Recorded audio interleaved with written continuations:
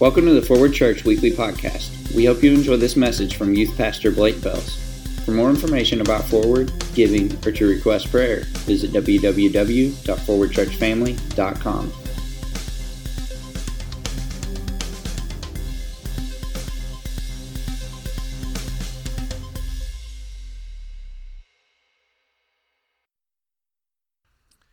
Well, good morning.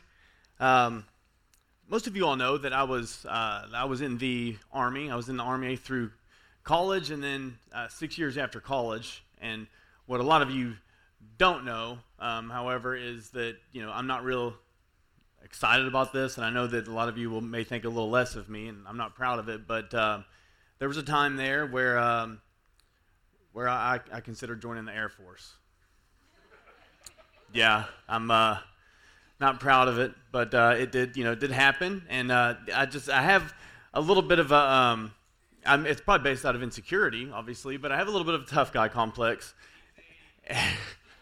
and then so I remember going, and I was talking about the Air Force, and then and I had been talking back and forth with recruiters, and I was at the University of Louisville, and I was going through was looking at their officer candidate program, and there was a guy that really fed into that need to feel tough, and he was a master sergeant. He had been a jump master, a paratrooper, and was in the infantry for a long time, and he was one of the guys, and I was in his office, and he just had all this paratrooper memorabilia, and basically you're nothing if you don't jump from planes, and he really spoke into me a lot, and and told me, if you want to join the Air Force, then you can go ahead and do that. But anyway, so he was getting into, and then the thing was, he noticed that that I was really needed that, to feel tough, and so he basically talked about, we're going to do this, you sign, and he said, there's a certain group that we're going to send to paratrooper school, and I know that you're interested in that. If you sign here, you go ahead and contract, we're going to put you on that list to go to airborne school. And he said, he was just talking it up, and this is what we're going to do. We're going to make you a lean, mean fighting machine, and you're going to jump from 1,200 feet. And as he's talking, I think I picked up a little jog, just kind of staring at him, because I was I just needed that. I needed to feel that, right? So then, of course, I signed the papers. So about 2 months later, I found myself at Fort Benning.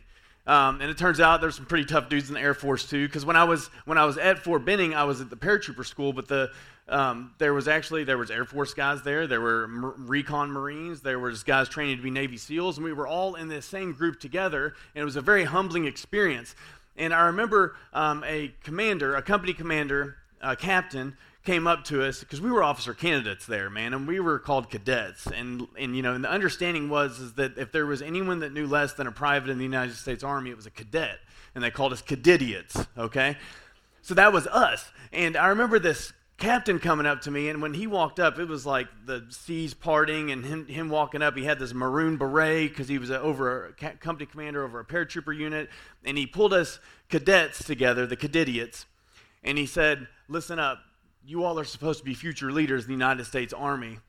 He said, but here, this is probably going to be a humbling experience for you. And he said, I want you to understand this. You all need to understand that you need to be humble leaders. And the greatest leaders understand how to follow. And he said these exact words. He said, and the greatest leader to ever walk this earth was Jesus Christ. And he was a servant leader. If you want to lead, it starts with being humble. I want you all to understand being humble leaders. And thankfully, he was nice enough to humble us while we were there at airborne school, and so were the guys that were much tougher than us. But, I can just only thank my mom and dad, and for you parents out there praying for your kids who are going off military, college, job field, whatever. Man, I think those prayers mean something, because who would have thought that in this time, I thought I was going to learn to, train, jump from 1,200 feet, just all this cool stuff. But what I was getting taught was humble leadership. And I think that there's just some incredible power in praying for your children as they go out into the world. And I know my parents were praying for me, so I want to encourage you in that. But also, humble leadership isn't just for me. It's not just for church leaders. It's for every single follower of Jesus Christ. And that's why Peter takes it so important to take this chapter 5 that we're going to look at today. This is our last week in our series, Meant to Live. And we're going to go through this, and he talks about humble leadership and what that looks like as a Christian. And we're going to get in that today. This is going to be 1 Peter 5. We're going to go through the whole chapter. This is page 1016 in the book under your seats, in the Bible under your seat. If you would, please stand as we read from God's Word. It says, "So I exhort the elders among you, as a fellow elder and a witness of the sufferings of Christ, as well as a partaker in the glory that is going to be revealed. Shepherd the flock of God that is among you, exercising oversight, not under compulsion, but willingly, as God would have you, not for shameful gain, but eagerly, not domineering over those in your charge, but being examples to the flock. And when the chief shepherd appears, you will receive the unfading crown of glory. Likewise, you who are younger, be subject to the elders. Clothe yourselves, all of you, with humility toward one another. For God opposes the proud, but gives grace to the humble. Humble yourselves, therefore, under the mighty hand of God, so that at the proper time he may exalt you, casting all your anxieties on him, because he cares for you.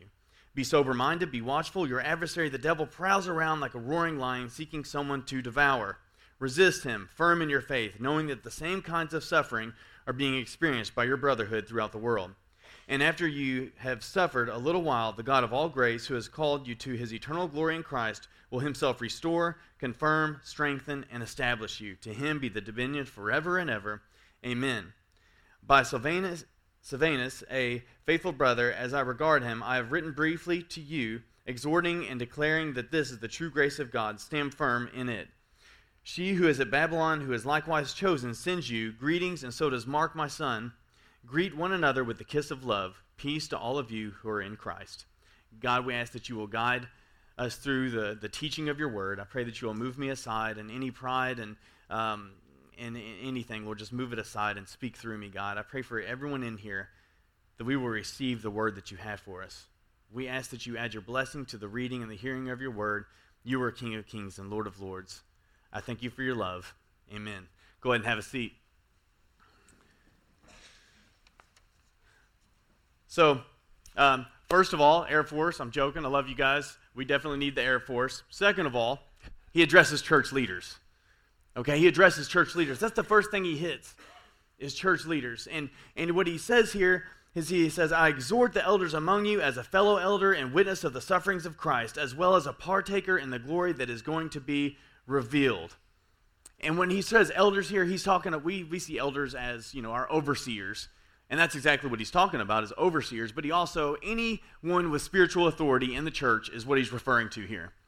This goes from children's ministry to youth ministry to leading the greeting team, whatever. If you have authority in the church, then he's addressing you. He's addressing this right here. And he's saying what we are supposed to do. And he's not only saying that, but he's saying, I've been in your shoes. Not just I've been in your shoes, but I'm currently in your shoes. I also have joined you in the suffering, being a partaker in the suffering, but then also the glory to come, which is awesome. But this is Peter saying, I'm with you in this. And I want to address this. It says in 1 Peter 2-3, shepherd the flock of God that is among you. And while this was directed, at this time, it was directed to church leadership, it says, shepherd the flock that is among you. And we all have some sort of span of influence. Fast forward, what I was talking about in the Army, if you fast forward that time frame about 4 or 5 years, I was a company commander, and I had a first sergeant. I get it, only one military story per sermon, give me a break.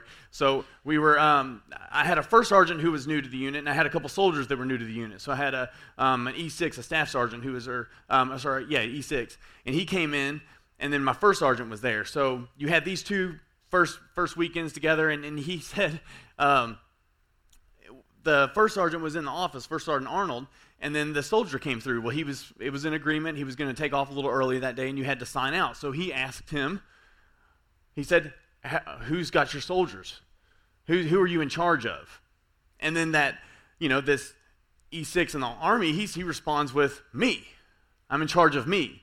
Well, that was the wrong answer to this first sergeant, because in his head, he's like, I haven't been just in charge of me since I was a private in the Army. Because the way the Army is set up is you're a private, and then as soon as you make rank above private, you have a span of influence of leadership throughout your entire career. You're in charge of somebody, okay? You're in charge of a group of people. And I really believe that is the way God's plan is for his church. You receive salvation, okay, and there's a growing period, a few months, for some people it's a year, whatever, But at some point, you are supposed to start discipling people as well. I think we are supposed to grow it. God, he's about multiplication. He's about disciples that then make disciples. And while we're doing that, we submit to a leadership and authority. Okay, me, I submit to the elders, I submit to the pastor, and then I also have other spiritual people that I go to for advice. And if any of them want to correct me or direct me with Scripture, then I'm going to listen to that and hear them out. But at the same point, God has also called me to have a span of influence. And each one of you have a span of influence, whether that is at your workplace, whether that is a group of people that you know that you've got 3 people on your phone that you encourage regularly, that you send text to, and that you minister to, or if that is your family, you've got a family that you're supposed to be leading and discipling. Either way, he says, shepherd your flock. And all of us have a span of influence. It is directed towards church leaders originally, but this is just full of application for everybody in this room. And he says, how do we do this? He says, exercising oversight, not under compulsion, but willingly, as God would have you, not for shameful gain, but eagerly. We're not doing it for shameful gain. And it's just, at that time, to be a Christian leader, there was no gain in that. Okay, there was sacrifice, a lot of sacrifice. So it's not for your own glory. And he says we are supposed to lead by example. We are supposed to display the love of Christ in our lives. We're supposed to lead by example. And he mentions the chief shepherd, Jesus Christ. And if he's the chief shepherd, then we all have a spiritual authority. Him being the chief shepherd, we are supposed to shepherd our flock looking to the chief shepherd. And his example is this, found in Mark 10:45. For even the Son of God, or the Son of Man, came not to be served, but to serve, and to give his life for a ransom of many. Or for a ransom for many. That's Jesus. In John 13:15, he says, for I have given you an example that you also should do just as I have done to you.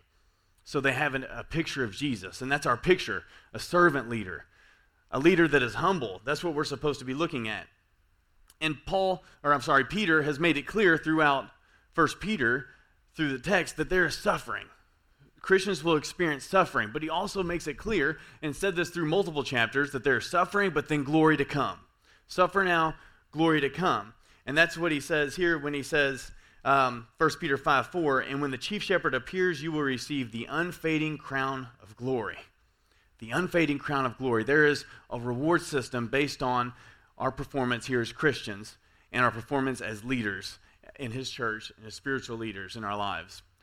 Our salvation is not based on works, but he has given us an understanding that there is a reward system in heaven and in glory to come. And that's something that we should be looking forward to and excited about, because we should look at future reward, not reward and glory here on this earth, because none of it will satisfy.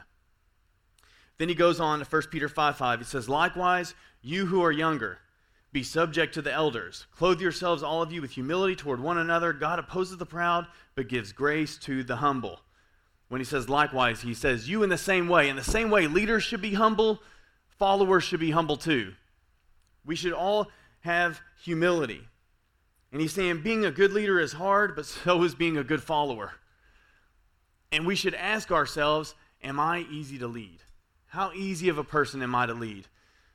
When people tell me something, do I listen? Do I carry out exactly what they said? Do I pay attention? Do I question authority constantly? Does someone in leadership always have to give an explanation to me when they tell me to do something? Or do I just do it out of obedience? Because we're called to be good followers, just like we're called to be good leaders. And he says we are supposed to be easy to lead. And then he gets into 1 Peter 5:5-7, and then there's a shift. So he's addressed how we are supposed to be humble leaders and humble followers. He's addressed this, how we are supposed to be. But then he takes and he starts addressing humility. He really hits home with humility. And I want us all to focus on this. It says, 1 Peter 5:5-7, likewise, you who are younger, be subject to the elders. Clothe yourselves, all of you, with humility toward one another. God opposes the proud, but gives grace to the humble. Humble yourselves, therefore, under the mighty hand of God, so that at the proper time he may exalt you, casting your anxieties on him, because he cares for you. He says, clothe yourselves with humility. Humility, humility, humility. It's so important. It's so important as Christians that we are humble. And as Christians, okay, it should be one of our main things that we're focusing on is humility. And I can tell you in my life, God has brought me to points of humility in my life. There's different times where I can see where pride is an issue and still can be an issue, and that's why he takes us through a humbling process, okay? Because he wants to use us, but he has to use us. He needs humble leaders and followers to use. So the only way to make us humble sometimes is to allow us to go through a period of trials to get us to where we are at a point where we say, I need you, God. I can't do this without you. And that's the humility that it creates within us. And that's what he has planned for us. And the question when you look at this is you may say, okay, if humility is that important, then why is it not one of our core values? Because what are we as in our church? We are disciples. We're called to be family, right? We're called to be missionaries, but then we're also called to be worshipers. And the very heart of worship is humility. And if we're called to be worshipers, then we have to be humble. If you think about what worship is when we go before God in a posture of humility, and we are saying, God, you are in control of all things. In fact, you could do my life much better than me. A life that I am in control in is going to be a lot worse than any life that you're in control in. So when we worship, if you don't know, the reason we raise our hands is because it is an act of surrender. I give you my life, God, because you can do my life better than I can do my life. You can use me better than I can use me. You take the reins. And that's why we raise our hands in humble worship before God. And before looking at this, when I think of the opposite of worship, I think of complaining, right? But if worship is humility, then the opposite of worship is actually pride. It's pride. And pride is an issue. And that's why he says God opposes the proud, because it is an issue. Pride is an issue in leadership. Pride is an issue in the church community. But it's the opposite. And I don't believe, I'm a pastor, and I think part of being a pastor is trying to see the best in people, and I try to see the best in people, and I really believe that most people don't wake up saying, how can I be a dirtbag today? I really believe that Christians don't wake up saying, man, how could I be prideful today? That would just be great. But then enter Satan. Okay? Satan has ways of causing us to be prideful. And that's why he talks about the lion here. Verses 5, 8 through 9. We're skipping around a little bit, so bear with me. It says, be sober-minded, be watchful. Your adversary, the devil, prowls around like a roaring lion seeking someone to devour. Resist him, firm in your faith, knowing that the same kinds of suffering are being experienced by your brotherhood throughout the world.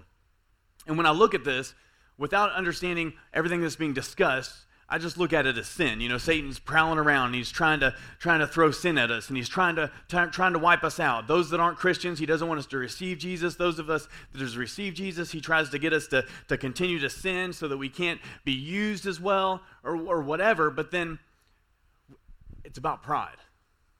Okay, it's about pride. He does whatever he can to cause us to be prideful. Okay, and it is about sin. That's a fair application, because Proverbs 21:4 says, haughty eyes and a proud heart, the unplowed field of the wicked produce sin. So it is about sin, but it starts with pride. And what does he do to cause pride in us? Insecurities. Just like I said, insecurities. When I started the message, I had insecurities. That's why I needed to feel a tough guy ego in my life, because it's based out of insecurities. And that's what he does. The first thing he addresses, okay, is he tries to make you feel like, are you really saved by grace through faith? Are you really good enough? Because here's the thing. The second we try to do something on our own, that is pride stirring up in us. The second you think that you could achieve salvation, or you can follow these lines or do this, to get to be in God's good favor because of your actions, it is pride. And that's the first thing that he addresses. But most church leaders, most of us, you're not going to be able to convince me that I've got to do good works to get to heaven. I know that I'm saved by grace through faith. So what does Satan attack me with? He attacks me with things that stir up anxiety within me. Anxiety within me. Because in my heart, I want to serve God. And in our hearts, we want to get up and we want to worship God, right? But then he puts anxiety in us to where we start to try to just, I want to follow God's will. I want to do what God says. But then the second I make it about myself because things aren't aligning the way that I want them to, pride stirs up in me and I try to do it without God. And the more pride rises, the more anxiety rises.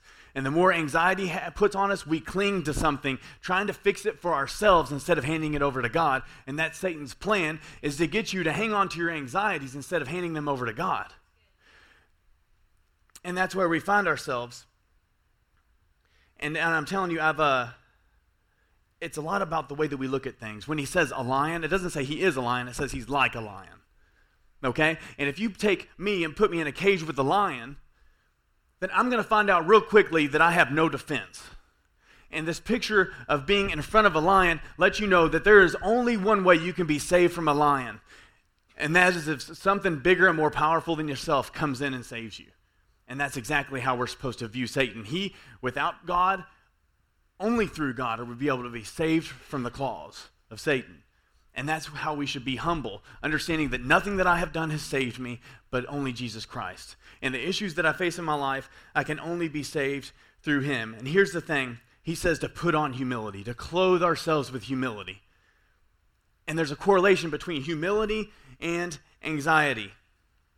Look at verses 6 and 7. A lot like the ESV has a space, or it has a period between verses 6 and 7. The ESV, I like how it just goes on with commas. I'm going to read it real quick. It says, "Humble yourselves, therefore, under the mighty hand of God, so that at the proper time he may exalt you, casting your anxieties on him because he cares for you." Okay, now if you remove what's in those commas, the therefore under the mighty hand of God part, and just look at what is being said, it says, humble yourselves, casting all your anxieties on him. What is that telling us? There's a correlation between humble ourselves and casting our anxieties. Okay? To put on humility is to take off anxiety. Do you see that? To put on humility is to take off anxiety. You cannot be humble and carry anxiety at the same time, because when you carry anxiety, that's pride saying, I can take care of this, and I'm not going to give it over to God. But we're supposed to put on humility, right? We're supposed to put it on. Okay, so look at this jacket. We're going to say this is humility, right? Thus the holes. Do you see? That's humble. It's a humble jacket, okay? So we've got a humble jacket here, and I'm supposed to put this on. I'm supposed to put on humility. I'm a Christian leader, right? We're called to be leaders and put on humility. We're supposed to clothe ourselves with this. But it's kind of hard to put on humility when we're carrying anxiety like this. Do you see that? We start to carry anxiety and we can't let it go. And the anxiety that Satan puts stuff in our heads, like I said before, is this still working? Yeah, we're good. So, like I said before, Satan puts this in our head. I don't think that Christians wake up saying, I would like to be a hypocrite today. But what we do is we go into church on Sunday and we're like, oh, God, I give you everything. I worship you, and I want people to know that I'm a Christian and I'm a follower of Christ, and I'm going to put this humility on. But we don't want to let go of our anxiety. Okay? This is not a good look for me. Okay? Does this look appealing to anyone? Okay? How appealing do you think our lives look when we carry all this anxiety and then try to claim humility in Jesus Christ? Okay? Because if you can't put down humility and you hang on to anxiety, the result is hypocrisy. Okay? And I don't think we wake up wanting to be hypocrites, but the reality is if I'm trying to be humble and tell everyone I'm a Christian, but I carry all this anxiety around, that's what they get. I go to work and I'm supposed to be someone that no matter what, I'm not in this world, I'm of this world, or I'm in it but not of it, and God is more important. What goes on in the spiritual realm is more important. But then the first thing that throws my plans off, I flip out over, which happens on a regular basis. Okay, transparency, I live like this like 80% of my life. Okay, I walk around like this, and then we get home and we're carrying all this anxiety, and we told our kids we're children and we love Jesus and it's all about showing God's love, but then we flip out over the smallest things because we're carrying all this anxiety and we look like hypocrites because we have to hand it over to him. We have to hand over the anxiety. And what we have a tendency to do, this could be an issue, we'll go this way. What we have a tendency to do, it's an extra large. What we have a tendency to do is we carry this anxiety, right? And it says cast your anxieties on him. But what do we have a tendency to do? We like to cast our anxieties on our spouse, on our children, on our coworkers, right? I come home and I'm carrying all this anxiety and I'm like, I love you guys, but my actions say something completely different, and I just drop my anxiety on Nikki, on my spouse. Here, you have that. Yeah. But here's the thing, if you cast your anxieties on a person rather than the creator of all things, what you're doing is you're just now leaving them with anxiety and you're still carrying it as well. We're still carrying it, right? And a lot of us, maybe it's not our spouses, but guess what? We're gonna claim Christianity, but then we're just gonna go ahead and give it to, we're gonna put it on Facebook. Here, you hold this anxiety for me. I'm just gonna throw that on you. Okay, and we look like hypocrites, right? Because now Eric's stressed out because I'm just like blasting and complaining on Facebook, and we look like hypocrites because we can't even control our own words and our actions because we cannot let go of the issues that are in front of us that God says, give them to me. And we are stressed out. We live stressed to the max when we should be giving it to him. But what does it say? It says, cast all your anxieties on him. We should be leaving it at the altar. Okay, think about this. What would your family dynamic look like? Would your kids and your coworkers even recognize you if you took your time to cast your anxieties on Jesus Christ in the car before you get to work or before you get home? Would you even be recognizable? He says, cast your anxieties on him. That means when you are driving home from work, you tell God about your issues at work. You hand it over to him. And when you hand those anxieties over, you are then able to put on humility because you have understood that the only way to be saved from the lion is by the creator and the owner of all things. It says he has dominion over the world. To all the glory be the one who has dominion over the world, God. He's the only one that can save us. And that is humility. That is the humble leaders we are supposed to be. We can't be humble leaders unless we first are able to hand over the anxieties. And as Christian leaders, we start looking at church numbers. We look at church growth and am I doing enough? Am I doing enough? And then we get stressed out and these people aren't doing enough. This person's not doing enough. And instead of it being focused on what God is doing and what we are listening to and pursuing what God has, it's just a blame game or it's a matter of what can I do? And for me, I literally have a list in my phone, okay? And I've been advised to change the name or something, but it was called Dropping the Ball. That's my list. It's a phone, and it's basically every area of my life that I feel like I could be doing better. I've got a list for what I could be doing at home better, what I could be doing with my kids better, my wife, youth ministry, church ministry, and at work, and it's called Dropping the Ball. And I feel like God looks at that list on my phone, and what he's saying is that list is all about you, what you can do to fix your problems. When are you going to hand it over to me? And it's really just a mindset because the issues that created that list will still be there. But when I changed the name of that from dropping the ball to opportunities that God wants to save me from, to opportunities that God wants to lift me out of, all of a sudden it becomes a shift and it becomes all about what God's going to do through it instead of what I can do on my own. And that's what makes us humble leaders. That's what creates humility in our households, is understanding how we can be humble through that. You see, Peter mentions anxiety because he assumes and knows anxiety is coming. It will happen to believers. It's inevitable. He mentions pride because he knows that this is the cause of a lot of anxiety. And he mentions humility because we have to hand our humility over to God. Humility says, hand anxiety to God. Pride says, hang on to your anxiety. And that just causes pain to you. Hanging on to anxiety does not change the outcome. It just hurts your family dynamic. It just hurts your work dynamic. It hurts your witness. It says, cast all your anxieties on him. I love verse 6. It says, talks about the mighty hand of God. It says, humble yourselves, therefore, under the mighty hand of God, so that at the proper time he may exalt you. And see what the lion does, what Satan does. The reason it says that is because he wants to stir up doubt in you, to where you feel like the mighty hand of God is pressing down on you because you're not doing enough. Pride says the mighty hand of God is down on you because you need to do more. You need to do more. You need to do more. But humility says hand it over to God and let the mighty hand of God lift you up. Take on your anxieties and lift you up. And that's what it says. And it echoes this in James 4:10. Humble yourselves before the Lord and he will exalt you.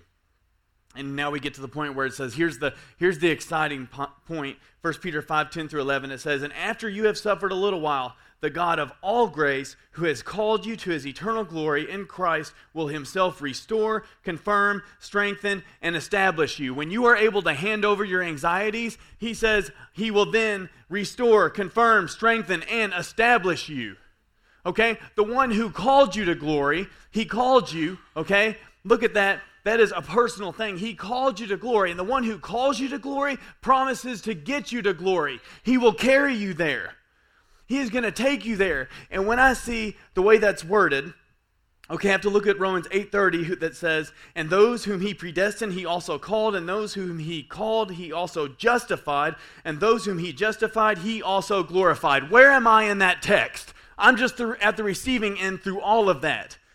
I give nothing and receive everything. That's the incredible grace of the gospel of Jesus Christ. Do you see that? And then when I see the way that's worded, it says, will himself restore. Christ will himself restore. That takes me back to Genesis 22.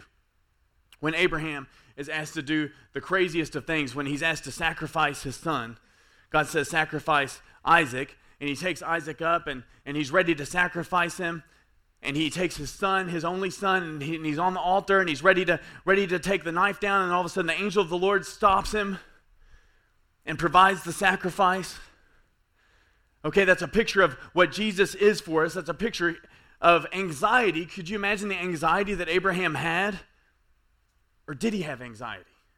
Because here's what he says when Isaac, okay, poor Isaac, at this point, commentators say he could be anywhere from 12 to 20 years old. We don't know exactly how old he was, but he was coherent. He was sharp enough to know, I see stuff for fire, I see wood, where's the lamb at? And Dad, why do you keep tearing up every time you look at me? Okay, so he's seeing this. Genesis 22, 7 through 8, Isaac says to his father, Father, and he said, here I am, son. He said, behold, the fire and the wood, but where is the lamb for the burnt offering?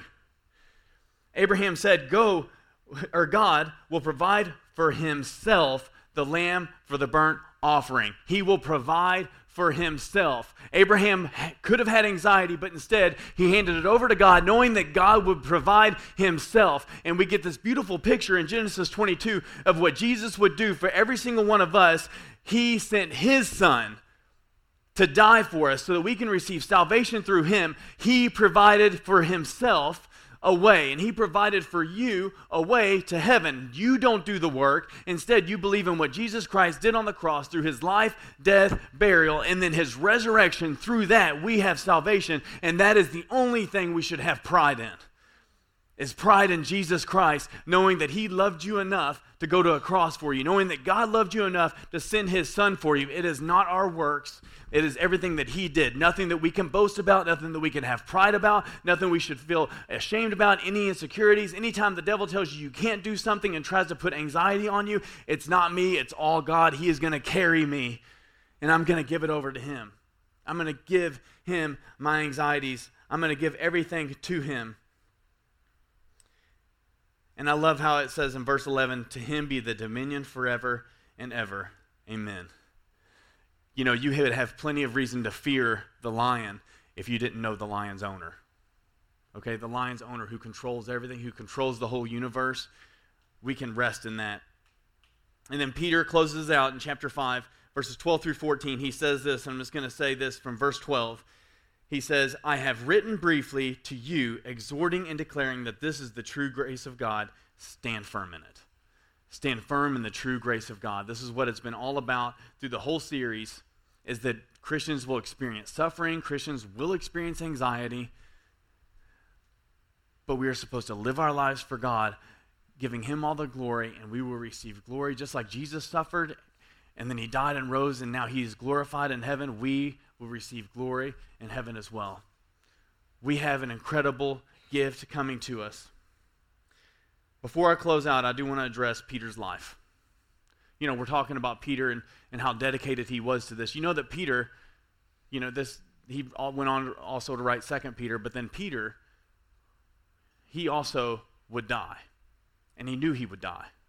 He makes that very clear in 2 Peter 1, 13 through 15. He says, and I think it right, as long as I am in this body, to stir up by way of reminder, since I know that the putting off of my body will be soon, as our Lord Jesus Christ made clear to me.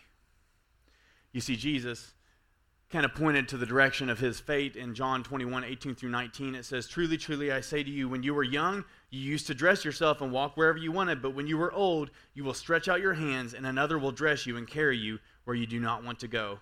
And John, writing this, and seeing this after the fact, was able to see that this was him talking about the death of Peter. Jesus was foreseeing it, and then John writes, This he said to show what kind of death he was to glorify God. And after saying this, he said to him, "Follow me." That was Jesus' punch, or that was his recruiting tool. You're going to die, come follow me. And Peter, even knowing that was his fate, chose to follow Jesus. Why did he do that? Because he knew Jesus. He met him. He saw him face to face, and he understood the grace that Jesus offered and the life change that he had. And for him, there was no choice in that but to go to the cross dying. And if you look at, there's different speculations of how Peter died. People say that he was on a cross, upside down on a cross, but it's clear through history, through historians, that he definitely did die a martyr's death in Rome. We don't know definitely how. I wouldn't fight for that, but I do know that Peter went to his death defending the gospel of Jesus Christ because he knew that this is what it was to follow him. When he says suffering now, glory to come, he wasn't playing around. And for us as Christians, we have to look at our lives. Do we live with anxiety to where this stresses us out all the time? Am I living a life that says I'm willing to die for God, even though his call is to follow me and I could die? Because for me, I say that, but in my pride, what do? I start to try to take on things on my own, okay? And I say this. I say, yeah, that's going to work, and then all of a sudden, my car's overheating or my battery dies, and I'm like, I don't get it. I've done my devotional. I've prayed, God, why? My car's broke down. Why? The AC's not working. God, why have you forsaken me? That's how we are. But here, Paul was willing to go to the cross and die for his faith. Man, he was sold out. We as Christians, we were meant to live for something higher than ourselves. We were meant to live serving him. And everyone in this room, we're getting ready to close out. We're going to close out this series, Meant to Live. And if it's been speaking to you, then I just want you to give it to God. Just give it to God. If you've been carrying anxiety that you know has been keeping you from being the person God has called you to be, then let it go. Hand it over to God. His arms are open. He's willing to take it on. It's better to cast your anxieties on the creator of the universe than to put them on someone that you know or to hang them onto yourself that's just going to eat away at you. Give everything to God, whether it's money issues, if you're concerned about your salvation, then get up here and tell somebody, and we will tell you about the good news of Jesus Christ and how he did the work for you. Let's go ahead and pray. Dear God, we love you, and I hope that we've clearly articulated what you wanted us to from this series through 1 Peter. God, I believe that you have called Christians to an incredible glory, but there's some work to be done here before we get there, Father. First of all, we thank you for the opportunity that we have to serve and work for you, Lord. We thank you for your love and the peace that you offer through Jesus Christ. And Lord, anyone in this room that is struggling with anxiety, that is struggling with handing their concerns over to you, Father, and they are trying to handle things in their own strength, especially if they're looking at salvation in heaven and thinking they have to earn this, Father, I pray that you will pierce their hearts and their minds right now and let them know that they can put that in the mighty hand of God so that you can lift them up. I pray, Lord, for everyone in this room that we listen to your Holy Spirit and that we respond. If you are pressing in on our hearts, Lord, we respond to you in the name of Jesus, that we will hand over our anxieties, our cares. Lord, we have people that are desperately in need of our leadership. And we have leaders that are exhausted because we haven't been following the way that we should be. Lord, we pray that you will help us to be the humble leaders and followers that you've called us to be. We pray that we will live the way that you have called us to live, that we can live the way that we were meant to. We love you, Jesus. Use us. Use Forward Church. Amen.